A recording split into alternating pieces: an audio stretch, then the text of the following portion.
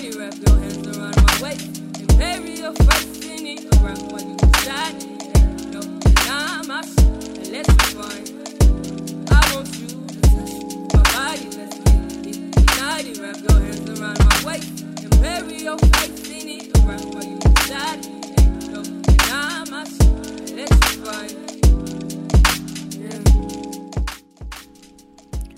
Thanks for joining me here at the Psycho Podcast, where we talk about all things psychology and human sexuality.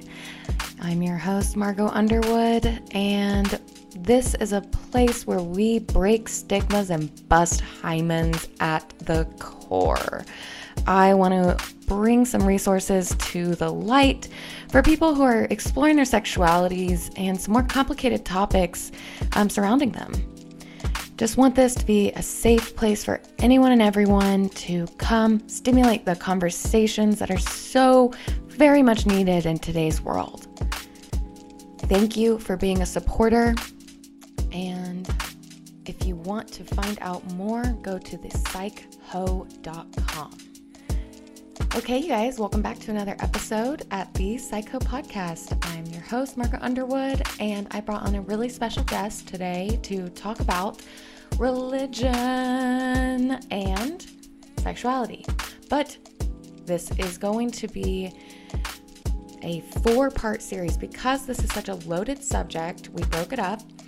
So this episode is part 1, and we are covering my guest, Dr. Darrel Ray, and all of the different projects that he started, why he started these projects, and kind of how religion wiggles its way into our brains on conscious and on subconscious levels, and what that spread kind of looks like, the purpose behind the religion coming into our lives. So please welcome our guest, Dr. Darrel Ray. He is the author of The God Virus and Sex and God. We're going to go over a little bit about what those books are about.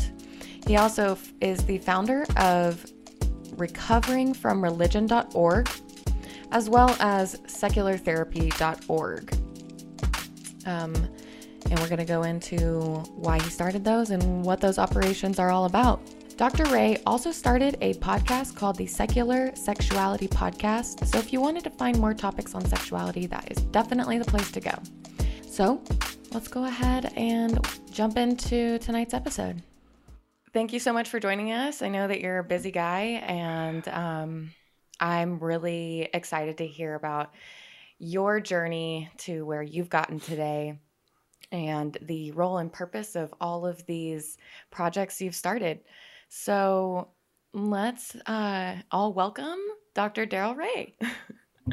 Thanks, Margot. Glad to be here today. I'm looking forward to talking to you. I know, me too. This is some really interesting stuff. I've already brought it up with a few people who are like, oh man, I'm going to skip right to that episode.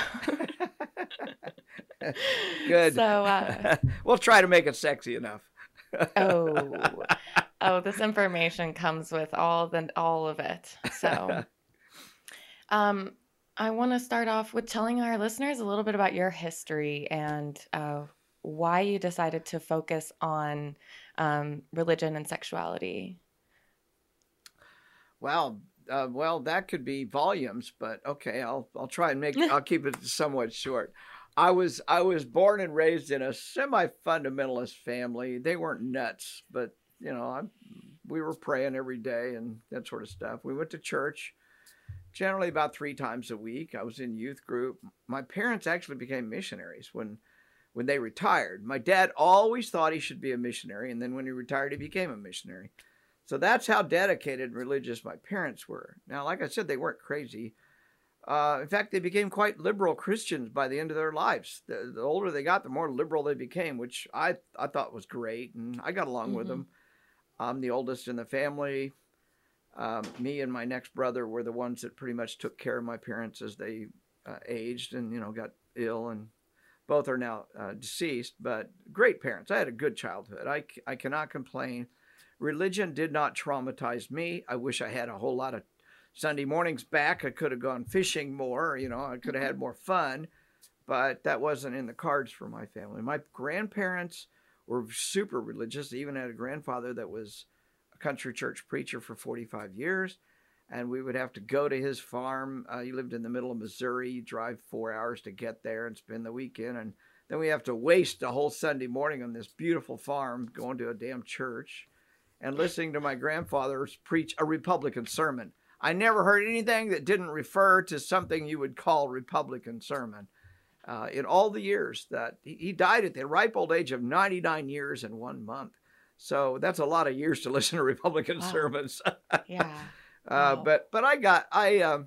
So after a very good childhood, my parents were very active in terms of getting out and taking vacations and going interesting places, and we camped a lot, hunted a lot. So it was a very robust kind of 4 boys in the family. So, that kind of dynamic, no girls. My mother had to go out and adopt a girl in order to get a girl in the family. Wow. And she's a sweet. My parents were foster parents for 20 years and had over 200 foster children in their home. This was after I had left, but they were a kind and very loving and giving people. My parents were, and I got that from them. I've always been interested in how do I help people. I always hate to see people suffer. And as I was growing up, the lessons I saw that our church gave people, of course, I knew no better. I was a normal kid. I was masturbating. I was fantasizing about sex. I was, engaging in normal adolescent behavior.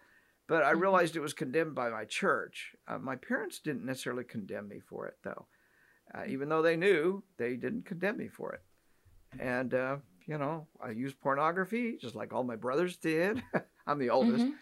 And my mom told us we shouldn't have it and made us funny story. My mom caught my youngest brother with his porn stash.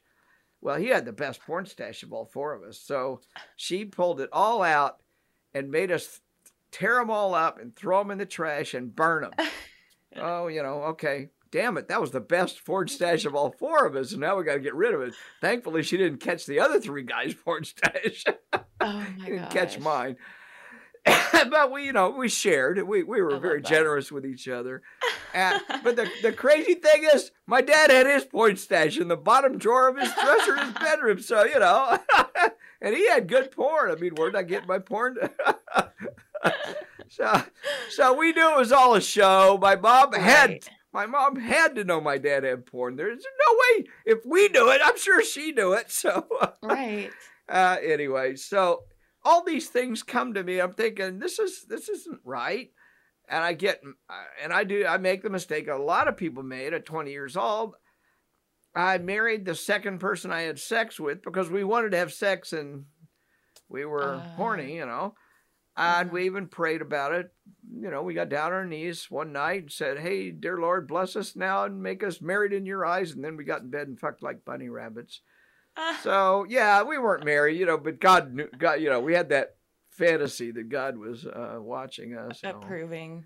Yeah. But, since then I've learned a lot of people did that. They wanted to have sex, but they couldn't do it outside of marriage. So fortunately, we didn't get pregnant or anything. And, but it was just thing after thing. This is just not natural. And it gave me this notion by the time I was in graduate school or undergraduate, I got an anthropology degree and a sociology degree.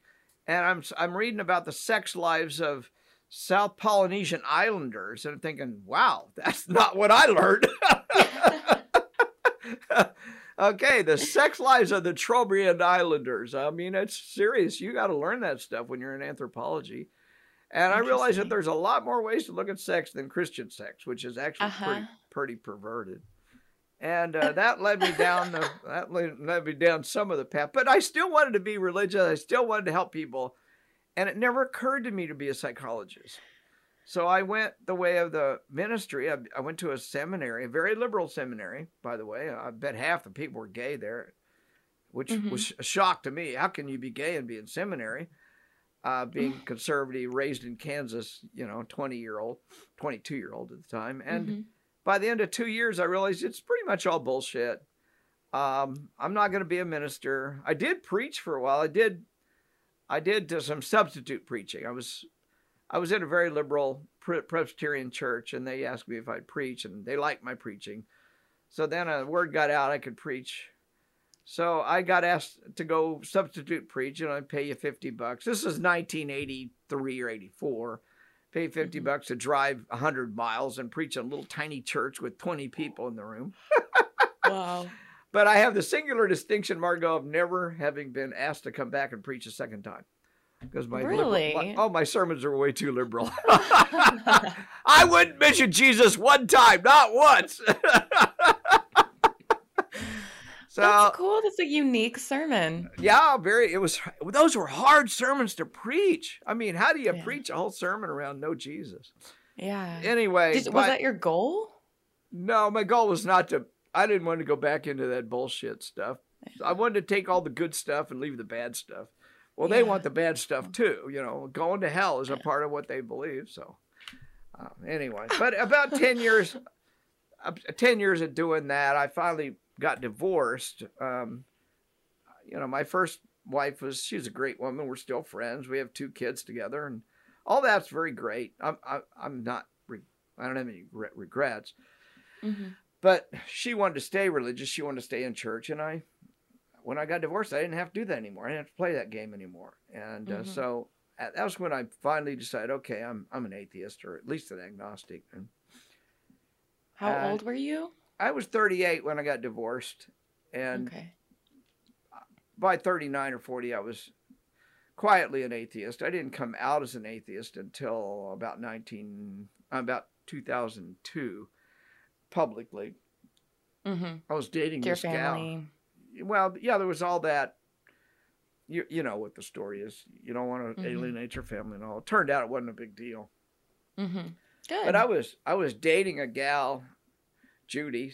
In fact, we're still travel companions. We travel over the world together. And we started dating in 2001, right after my second divorce. I've been married twice. Never make that mistake again.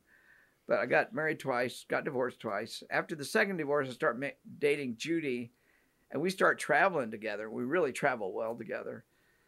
And one day, Judy says, and I would never admit I was an atheist. I might use the word agnostic once in a while, but I was just very low key about it. Because I ran a business. I was owner of my own business, and I had employees, and I had family that lives in close, all those things. I didn't want to fuck it all up. So I just kept it low key. And one day, we're on an airplane flying to Ireland, I believe it was, Judy and I. And she says, Darrel, you ought to shit or get off the pot. You're an atheist. So, okay, you're right. I'm an atheist. So at that point, I admitted to her and all my close friends, I'm an atheist. But I still kept it low key because I had a business to run. And in 2000, and so the next few years, I started studying more deeply notions around religiosity and how, the evangelical movement has just taken over our country. When you got the vice president of the whole United States is a fucking evangelical who can't even be in a room with a strange woman. I mean, that's nuts. And I started asking my questions about this, and that led to my book, The God Virus. As I tried to figure out how do religions spread? They look like they spread a lot like diseases spread. Yeah. And that's why I named the book The God Virus, because religion is a virus of the mind, and it parasitizes our brains.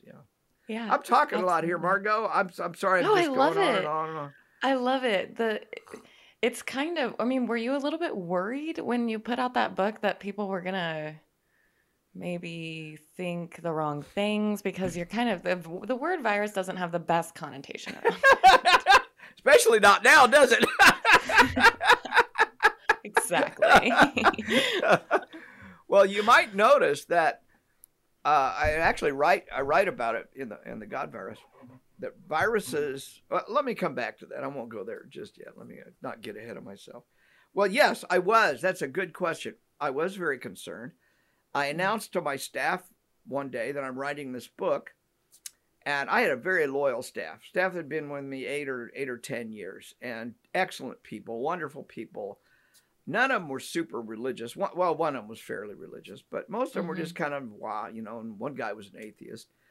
So when I announced to my staff that I'm writing this book, my office manager, who's kind of very, very loosey-goosey religious, her face just turns white, and she said, Darrel, we're going to lose clients over this. Mm. And I said, well, I got to write it. I got to do this.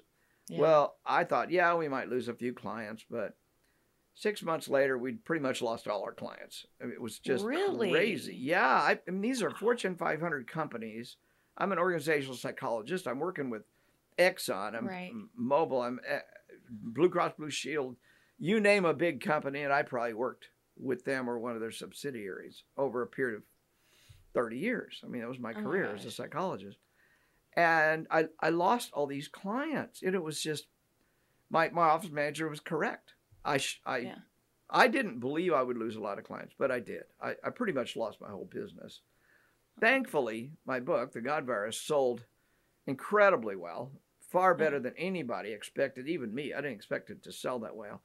And that made up for probably 60, 70% of my lost income. And I was able to Wow. bridge that until I could actually retire.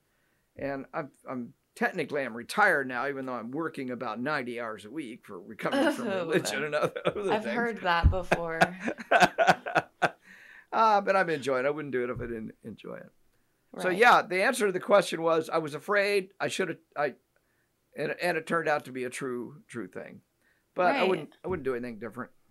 It's something you have to do. I kind of same thing with my podcast and the name of my podcast. People are like, is it going to deter? I'm like, well, it probably is, but the goal is to expose people, and I think it will attract the right people. Yeah. And, Yeah. And it really has. So Good. can you tell us a little bit about the God virus? Just a little bit about, Yeah, sure. the main points. Well, I had read Richard Dawkins' book, The Selfish Gene, back years before. I'm not sure when I read it, in the 1990s somewhere. It has a whole chapter on mimetics, which talks about genes. Genes propagate through the generations, and the most successful genes are selfish. I mean, that's the title of the book. So the genes for, whatever, blue eyes or whatever it is, that gene wants to get into the next generation. And so there's a competition. We know about evolution and survival of the fittest, but this is more sophisticated. This is a better understanding almost at the molecular level of what's going on. And he came up with this notion, well, ideas work a lot like genes do. Because you and I are talking right now, and my brain, the ideas in my brain are trying to get out of my brain into your brain and into all your listeners' brains. So I'm trying to infect you and all of your listeners with some ideas. Now, we think of infection as bad, of course. That's not necessarily true. I mean, parasites are a bad infection, and many viruses act like parasites.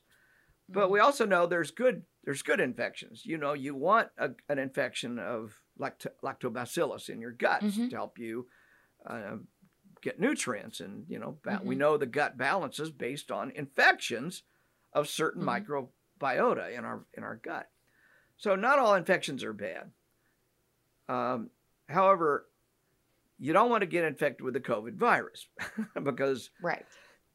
excuse me, because it's new to us and our species has never been exposed to it. So we're more susceptible to a debilitating infection, even a fatal infection from it. Well, religions are kind of the same way. Religions are ideas that are parasitic.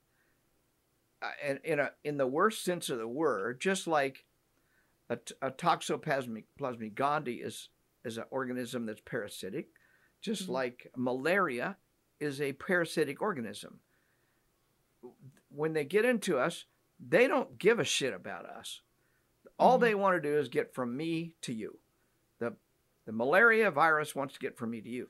Well, for the malaria virus to get to me to you, a mosquito has to bite me and take the plasmodium from my blood into its body. Then it gestates a while in in the mosquito, and then it goes to you and bites you. And when it bites you, it injects, just almost like a needle, injects the plasmodium into you, and you get malaria. Well, the mosquito is what we know in biology is a vector. So a lot of diseases have to have a vector to get from one victim to the next victim. Coronavirus does not need a vector. All I have to do is sneeze on you, and you will get it directly. Religions use both. They use direct and indirect. Vectors being indirect. So let's think about the Jehovah's Witness comes to your door and knocks on your door. You open the door. From then on, they're trying to sneeze on you to give you their Jehovah's Witness mind virus. It's a mind virus. Religion is just one kind of mind virus. There's lots of mind viruses. As we're seeing right now, QAnon is a mind virus. Racism of all kinds is a mind virus. So I'm not just saying, it's not just narrow in religion. It's a wide range of viruses. Ideas, yeah. Yeah. I just focused on religion in the God virus. Second thing is, like the mosquito transmits their disease, some religions rely upon ministers, vectors, to transmit the disease.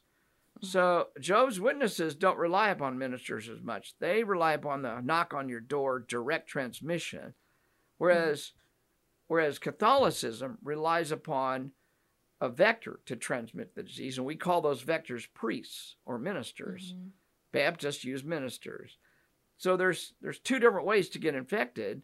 With Baptist, you can talk to your neighbor and they'll convert you, and that's direct, or you can go to the church or the minister, and the minister can transmit it. So if you understand how viruses work, how parasites work, then you look at religions or other mind viruses that get in your head. They do not care about you. That religion doesn't give a shit about you. All Catholicism wants to do is get from my brain to your brain. All Baptists want to do is get from my brain to your brain. And there's no demonstrable benefit to these mind viruses except perhaps community. I mean, but we can get community without a mind virus. I don't have to be baptized as a Baptist to get community. I don't have to be a Muslim that prays 5 times a day to get community.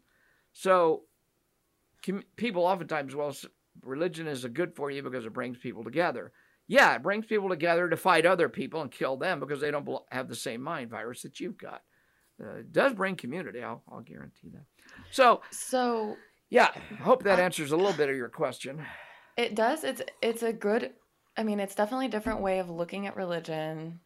I'm curious though, because you say it doesn't really bring a lot of good into someone's life. It doesn't really care about you. And I feel like a lot of people would think conversely to that and say, well, my God cares about me. Sure. Or this one person that I was talking to about their religion made it a point that everyone wants to submit to a greater power and relinquish control. And that is their way of like letting control go. Yeah, right. Kind of. What would be your response to those? Well, I think that it's an interesting observation that your friend has, and actually a somewhat accurate observation.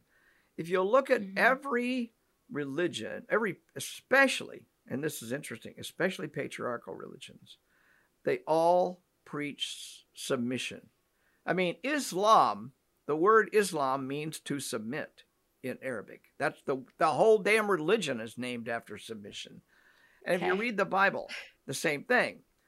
Well, patriarchy tends to put everybody except the patriarch into an infantile position, a childlike position. And look at the damn New Testament talks about be as a child. Don't think. Don't engage your brain. Well, the whole Quran does the same thing. All patriarchal religions that I've studied, and I've probably studied virtually all of them, all want you to be a child. So what they're saying is don't become an adult. That's the most dangerous thing you can become as an adult. So what you end up with is people in adult bodies behaving like children, behaving like infants. Mm-hmm. That's really what he's saying. I want to go back to being a child with somebody to protect me, a daddy and a mommy to make all my decisions for me, to tell me what I should do in life. That's what they're doing. They're trying to revert back to an earlier stage psychologically. And you can do that, but it's unhealthy as hell. And it opens you to all sorts of manipulation. Children don't know how to protect themselves from predators. Right. And so you get entire churches being run by a predator who preaches every Sunday to take your money. And you get a Joel Osteen kind of a phenomenon where he's a billionaire and you're sitting there thinking, how do I pay the bills this month? Right. And you never blame the religion for that. Right. Right. It's a phenomena for sure, because like he also followed that statement by saying that it brought him closer to kind of a oneness with everything around him. So there's some other things that I want to get into. Well, let me just say he could smoke pot and get a oneness with everything. He could do a little LSD and get a oneness with everything. It's not, you don't have to have an invisible friend to do that. I can do it with Santa Claus. I can become one with everything with Santa Claus. So yeah, I'm sorry. Right. No, that was a huge point that when I responded to him was like, yeah, I have, I've sat in nature before and I've watched the forest breathe around me. Yeah. Right. I felt really connected and I didn't need to be, to submit to something, imaginary, that this social construct that we've created. Yeah. So what would you like for people who want to submit? Like, what would you suggest as an alternative for people? Like who want to submit to this greater. I'm fond of there's a saying, a meme that went around some years ago, said, rather than be born again, why not just grow up? There's so much infantile behavior. And there's so much denigrating of adult, mature decision-making in religion. I mean, if somebody's rational and making rational decisions, they're probably not going to be religious. It's pretty simple. So submitting to somebody else as an infant, as a child, be as a child. The New Testament says this many, many times in many ways. Yeah. And there's a reason for that. You can't keep people infected with your religion if they grow up. It's just that simple. Yeah. So it's a difficult thing. And it's hard to be an adult. It's just hard. Is. Yeah. I mean, it's just so hard. Yeah. And when I see younger people, much younger than me, I'm 70 fucking years old right now. And I see them saying, I'm adulting today. I'm saying, well, okay, what are you doing on the other days? Yeah, I've been adulting most of my 70 years. I mean, you don't have much choice. But what religion promises you is that you don't have to adult. You think about that. Be as a child. Do what you're told. The patriarchal system will take care of you. That's what religion tries to tell you. I'm here to say let's get with adulting. I think it's a good idea, and you don't have much choice, unless you want somebody else taking all your money and telling you where what your sexuality can be and who you can interact with and who you have to disfellowship from. I mean, all the rules that come with being religious. It's just ridiculous. Yeah. And being a child, it comes with a lot more challenges being an adult, but it comes with a lot more independence and, innovations on your own, creativities. And I have found being an adult to be quite fun, actually. Well, it is. Really. And half of the problem that adults oftentimes has is that temptation to want to go back in some way. Yeah. And you got to learn how to get away from that and start moving forward. Yeah. Oh, I love that. So tell us a little bit about the other book, Sex and God, that I see right behind you as well. Right there. Yeah. Where is it? Right there. Mm-hmm. Well, after writing The God Virus, chapter 5 of The God Virus was about sex and the God virus. That was the title of the chapter. I got more feedback and more comments and more emails on that alone, that chapter alone, than all the other chapters put together. Now, the whole damn book's worth reading, just to take it from me. I'll just tell you that. But that one chapter seemed to really resonate with a lot of people. And it gave me the idea, maybe I've always been interested in sex. I mean, I'm a psychologist, aren't we all? Me too. Yeah. And sex is such a wonderful, interesting, beautiful, complicated, scary thing. It's all of the above, you know. As a psychologist, I had to study it. And I was studying way back in graduate school. I went to graduate school in the 90s and in the 70s. And Dr. Albert Ellis was one of my mentors, and he was like the god of sexology and sex therapy back then.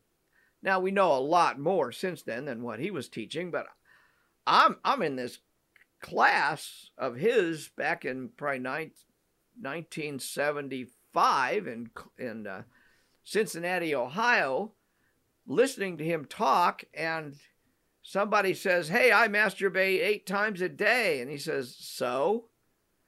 And then Alberto said, "I know somebody who does it 12 times a day. What's the problem here?" And at that moment, I thought, fuck, I'm 25 years old. I'm masturbating probably 6 or 7 times a day. And he just normalized it for me.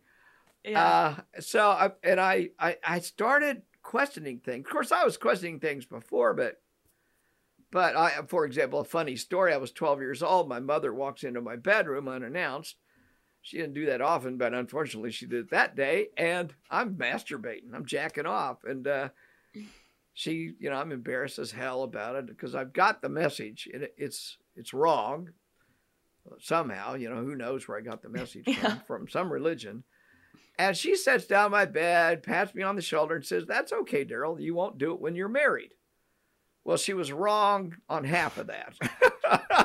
It was okay, and I would do it when I'm married. Many married people do. It's not a problem. And about that time, I started realizing that my sexuality belongs to me. It does not belong to my religion. It does not belong to my parents. Nobody tells me how to express my sexuality. Now, there's boundaries and there's ethics around sexuality. You have to learn and respect. But once you recognize that, and I think today, if I were growing up today, I would be in such a much better position than I was when I was 25 years old in 1975. Because I think today we have a privilege in the United States, in the Western world, of having all this information about human sexuality that was not available in 1975. And even if it was available, it was on a book in some shelf that I would probably never know existed because we couldn't get on the internet.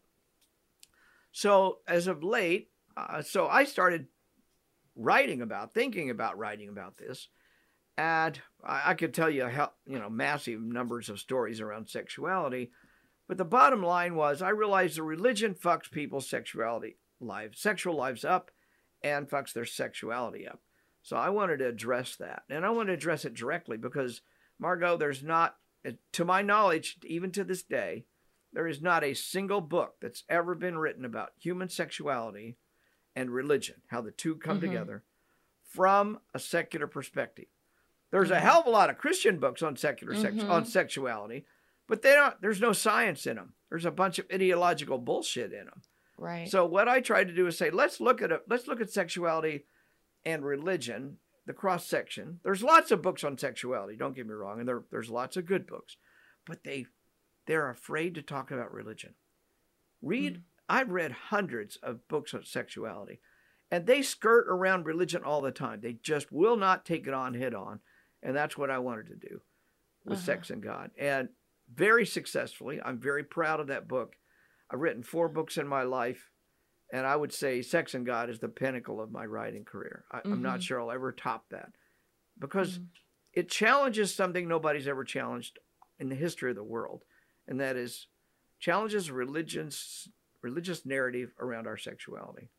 Mm-hmm. And that's important. So that's what led me to write the book, and that was the purpose of writing it. I see so many people who are not enjoying their sex lives, who are scared shitless of their own sexuality, who think their bodies are something dirty and filthy, and who think they should submit their sexuality to somebody else, like a husband or a preacher. And all those things have to be challenged. Yeah. And I wanted to help people get over that shit. Yeah. Hope I can swear on this. Oh, it's okay. Yeah, it's totally okay. Because I am not too hesitant to express myself. Let's put it that way. No, I love it. I love the passion. Why do you feel like people are afraid to address sex and in association with religion? It's or a therapists taboo. in general? Because I'm sure this happens like in a one-on-one talk therapy session. People just kind of divert conversation. I think there's a massive lack of training for therapists on how to deal with human sexuality. Now think about this. If you're a therapist and you're still a believer in some God, Muslim God, Mormon God, Catholic God, you are in some ways still infected with the notions, the memes, the God viruses of those religions. And now you have somebody, for example, I had a Catholic PhD from Notre Dame University. And you would think Notre Dame's a pretty damn good school. PhD from there should be pretty prestigious, I would think. I mean, I think it probably would be. Except he's a PhD in psychology. And he said, I keep religion out of my therapy. Yeah. So I said, okay, well, I want to do a little thought experiment for you here. I want you to imagine a 22-year-old woman comes into your office. She wants to talk about depression, or she's been diagnosed with depression, or you diagnose her with depression. I don't care. Anyway, it's depression. And she drops in the course of the conversation that she's pregnant. She didn't mean to get pregnant, and tomorrow she's going to go to Planned Parenthood to get an abortion. Tell me how you're going to talk with this gal.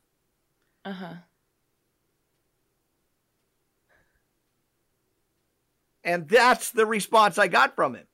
Oh. Just too scared to address it? Well, or if he did address it, how would he address it? I think you should not go to Planned Parenthood. I think you should think carefully about whether you should have this unborn child. I mean, all this shit's going through his head. Now, the discussion that he and I had afterwards was very revealing, because there were issues he had never confronted himself, and there was ideology that he still bought into. Now, if he wants to have that ideology, that's his business. But it is not his business to bring that into the therapeutic relationship. Right. So at that point in time, I realized I will never be sending a patient to you. I will never refer anybody to you until you get rid of that ideology that inhabits your head, that God virus that inhabits your head. Right. So there's a lot of therapists out there who have imbibed the ideology of Baptist Church or the Catholic Church, and they may not. There's a whole lot out there that call themselves Christian counselors. Well, if I'm an atheist and I go to a counselor and they say, well, part of your problem is you're depressed, and you're depressed because you're an atheist, I'm getting the fuck out of there. I don't want anything to do with that kind of a therapist. But there are a lot of them out there in the real world. Yeah. They're poorly trained. And even if they're well trained, as I'm sure this guy from Notre Dame was well trained, the training didn't take in certain areas, or more importantly, the training never challenged him in certain areas. Because if you're in a Catholic university, they're probably not going to challenge your notions about women's right to autonomy over their own bodies. Because that's absolutely against Catholic doctrine. Women do not have autonomy over their own bodies. God does, in the form of the priest and the Pope and all these other men, almost all the time. Pretty much, yes. Yes. I have completely, and I have like completely let go of all religion. It never really stuck with me, honestly, as a child. And I feel like going into my education with this kind of a blank slate, Mm-hmm. um, which I'm actually kind of adverse to religion. And so opening up this topic with you is really, it's going to be really good for my career. It's kind of a catalyst for studying different religions because as an aspiring sex therapist, I'm going to be addressing a lot of people who have this God virus, so to say. Yep. Right. Right. So, And you're so it's challenging an, when you start talking to people about their religion and their mm-hmm, sexuality. You're touching on their identity, and mm-hmm, that's, mm-hmm, as a psychologist, you do want to tread carefully there because it absolutely. is among the most deepest things you hold.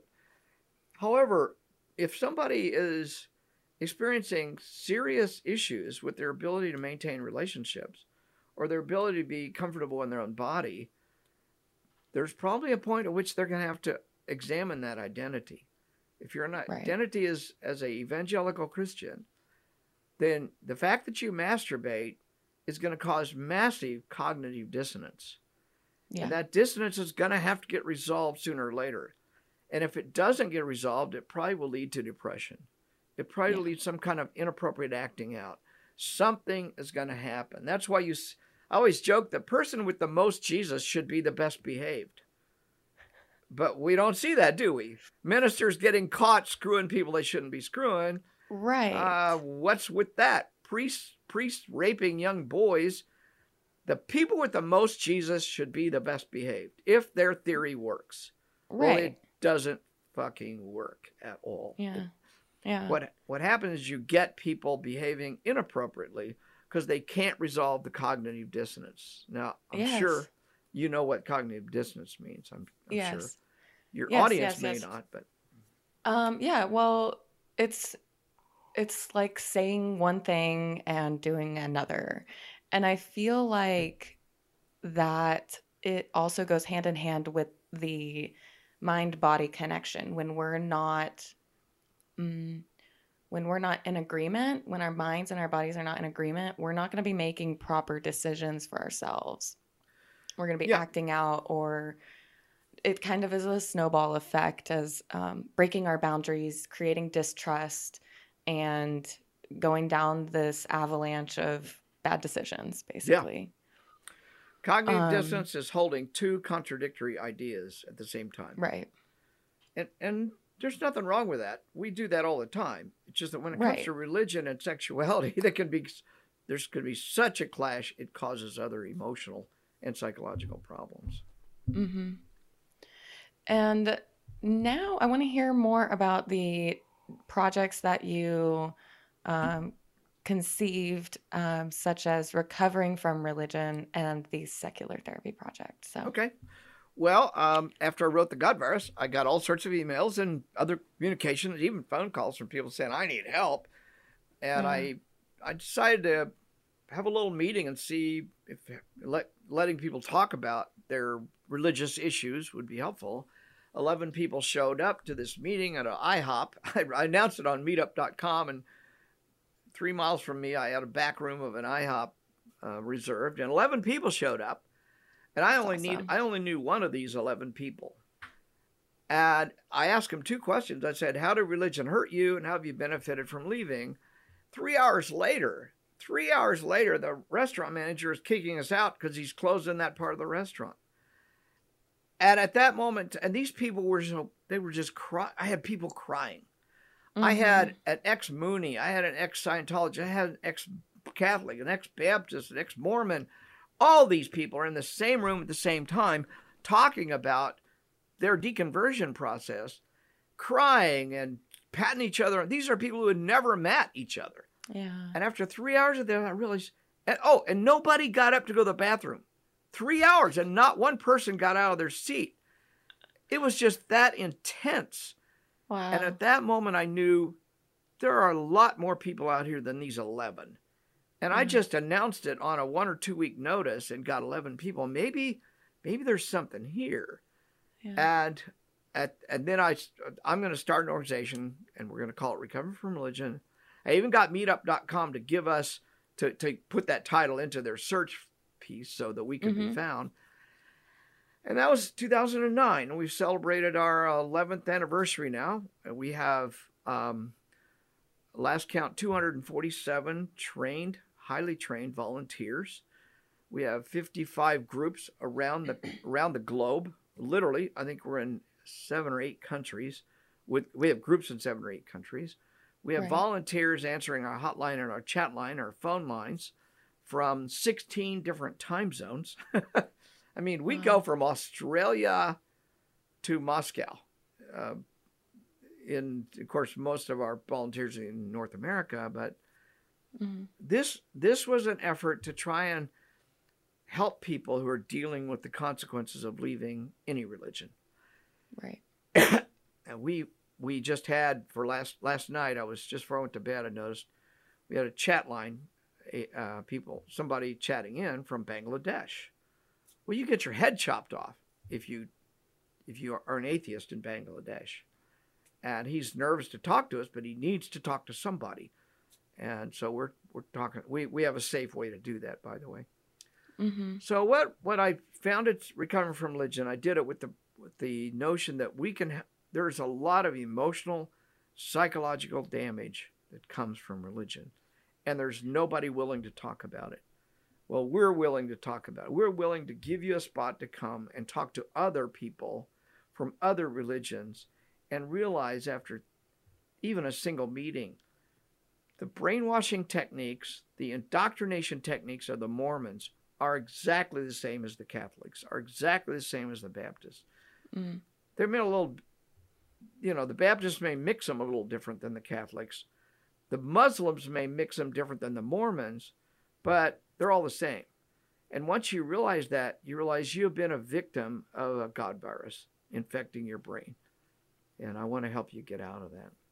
It's so beautiful. Well, it's terrifying too for these people, like you said, in Bangladesh. Like he's, probably looking over his shoulder, clearing his history on his internet, everything. I mean, we advise them to do all that and to use a VPN, a private network that allows them to do that. Yeah. So we have a chat line, and you can literally go to recoveringfromreligion.org, hit the chat button, and a volunteer on the other end will answer and talk to you. And they have been trained very, very closely, very well, to talk in a non-judgmental way. You can still be religious. We don't care. You can still be going to church every Sunday. I don't care. You can talk to us about anything, about your sexuality, about your religion, about how you were raised, about, whatever it is. And we will then be able to connect you with resources. We'll be able to connect you with LGBTQ resources if you're gay and you're trying to figure out how to talk to your parents about that. If you're getting kicked out of your home, because you just told your parents you're an atheist, we'll help you figure that out too. We don't give any direct aid, but we'll help connect you to organizations that might be able to help you. We even help people we don't help them directly with asylum. For example, we've helped somebody out of some Arab Muslim countries, get out. We haven't done it directly. We've turned them into people that can help them. That's awesome. But it's dangerous. It's dangerous in physical ways in the Muslim world. It's dangerous in psychological ways and maybe physical ways in the Mormon world, in Salt Lake City. I mean, if you're a Mormon out in some fundamentalist Mormon church in Utah, you probably hardly have an 8th grade education, and you don't know what's available out there.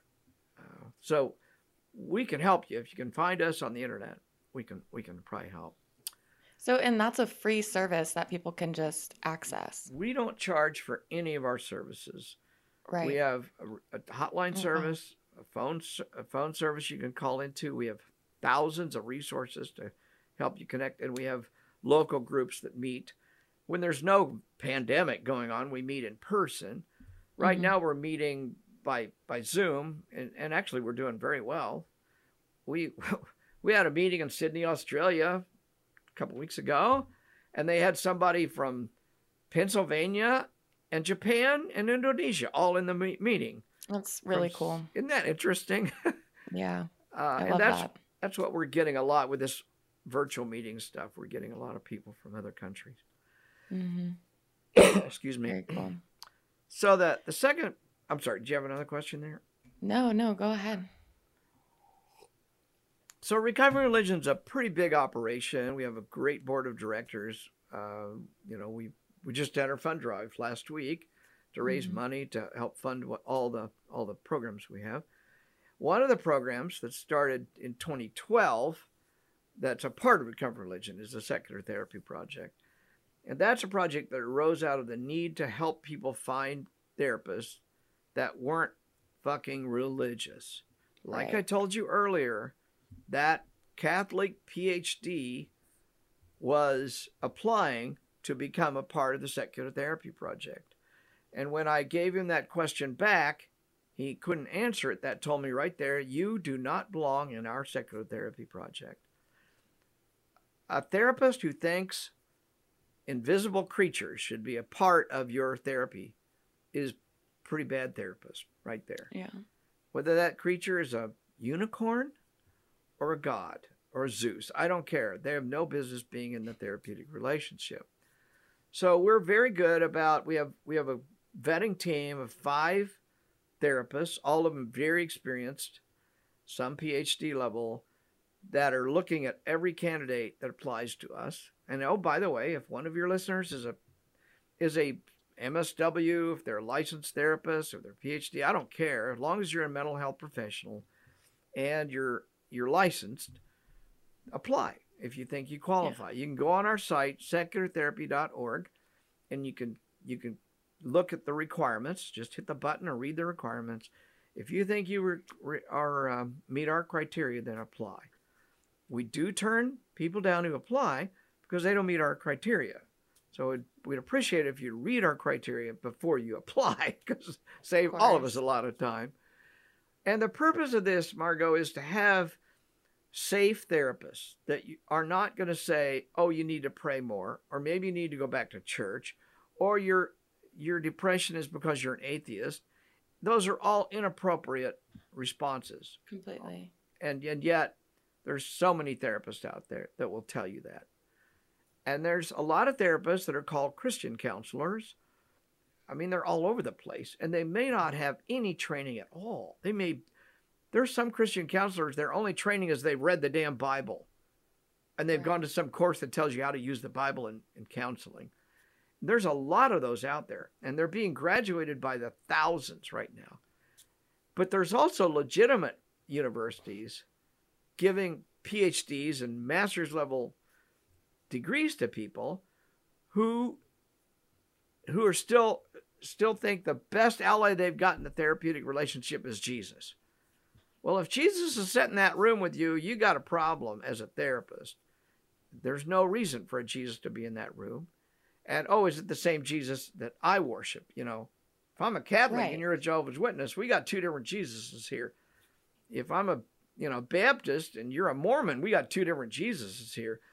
That just doesn't belong there. And we guarantee no therapist in our system. We have 479 registered, vetted, approved therapists. And it's real easy to apply to be a therapist. Well, not easy. You have to give us some information. But it's real easy to apply and be a client. You can get on, you can hit the button, register as a client. You can even use a fake name, as long as you've got an email to use, we don't care. And then you can search for a therapist, kind of like you would do if you're on a dating site. We actually set it up like Match.com or eHarmony. That's cool. You know, you can search. Nobody knows your phone number or your real name or your address, and you can search for anybody within 50 miles of my house. Of course, now with COVID, you can search for people farther. As long as they're in the same state, you can usually still, the therapist can use their license through what's called telehealth with the pandemic and all. Right. So that's the Secular Therapy Project. We're always looking for more therapists. We've got 22,000 clients registered to find 479 therapists. Right. So we're always needing more therapists. Oh, well, definitely something I'm going to look into once I get licensed. It's a great passion project that you started here and much needed. Yeah, we just celebrated that. We're almost 9 years old on the Secular Therapy Project. And awesome. It's been growing. I've got a graph I show it. The graph's just going up like that and has been for most of the 9 years. So we're growing really rapidly, but there's a lot of need for it out there. Mm-hmm. Did we cover all that you wanted to ask about there in the projects? Yeah, we did. Because I was going to ask, what resources and how people get in touch with you, but I think just going to recoveringfromreligion.com answers both of those questions. .org. Recoveringfromreligion.org. And seculartherapy.org. Either one of those will get tons of information. If people need to contact me directly, they can get me just by going to Contact Us page there. Mm-hmm. The messages will get, our executive director will forward it on to me. Our executive director is Gail Jordan, and she's been our director for 5 years now. Does an awesome job. Great board of directors with all sorts of skills. And like I said, 247, something like that, volunteers, all just passionate about what we're doing. I know. That makes my heart swell. If somebody wants to volunteer, go to the volunteer button on our page and hit it. You'll go through a whole procedure. We don't let anybody touch our clients unless you've been through our training. And our training is very good. In fact, I would suggest that what you learn in the first year of graduate school as a counselor, basically that's what we teach. That's awesome. We're not therapists. We're not counselors. We're peer support. But we're peer support that has good training behind them. We don't want anybody getting half-assed kind of responses. Right. Yeah, I'm gonna look into that. Okay, well, and then let's just list off, I guess, because you're on Twitter and Facebook, so Yep. Go ahead and give those handles. Well, on Twitter at DRDRAY132, so you can follow me there, and I do try to put a lot of stuff up.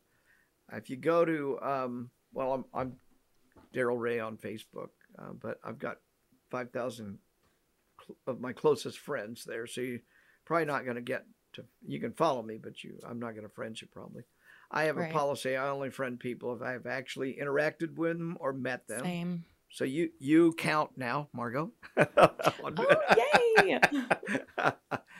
And those are two of the main ways to get hold of me. Recovery from Religion, though, has presence on Instagram and Twitter and whatever else. There's all sorts of things. They can find it. We try to get on everybody. Very cool. Yeah. Yeah, I think this covers everything. Okay. And so I'm excited to... I would tell people go out and find either one of these books, God Virus or Sex and God, and I think you'll find your sex life much better as a result, as well as your brain viruses. You'll get disinfected. And your personal, interpersonal interactions will probably skyrocket. Yep. I really hope you guys enjoyed this episode. This is a part 1 of a part 4 series. So stay tuned for part 2, which is going to be religion and sexuality, how religion influences our sexuality on the conscious and subconscious levels. If you want updates on upcoming episodes, you can go to my website, thepsycho.com. Follow my social medias there. Music is Face In It by Fallen for Autumn. On Instagram, it is FALLENFORAUTUMN. Go give her some love. And I hope to see you guys next time. Peace. I want you to touch my body, let's get it. Now you wrap your hands around my waist and bury your face in it around while you decide. No, deny my soul and let's be fine. I want you to touch my body, let's get it. Now you wrap your hands around my waist and bury your face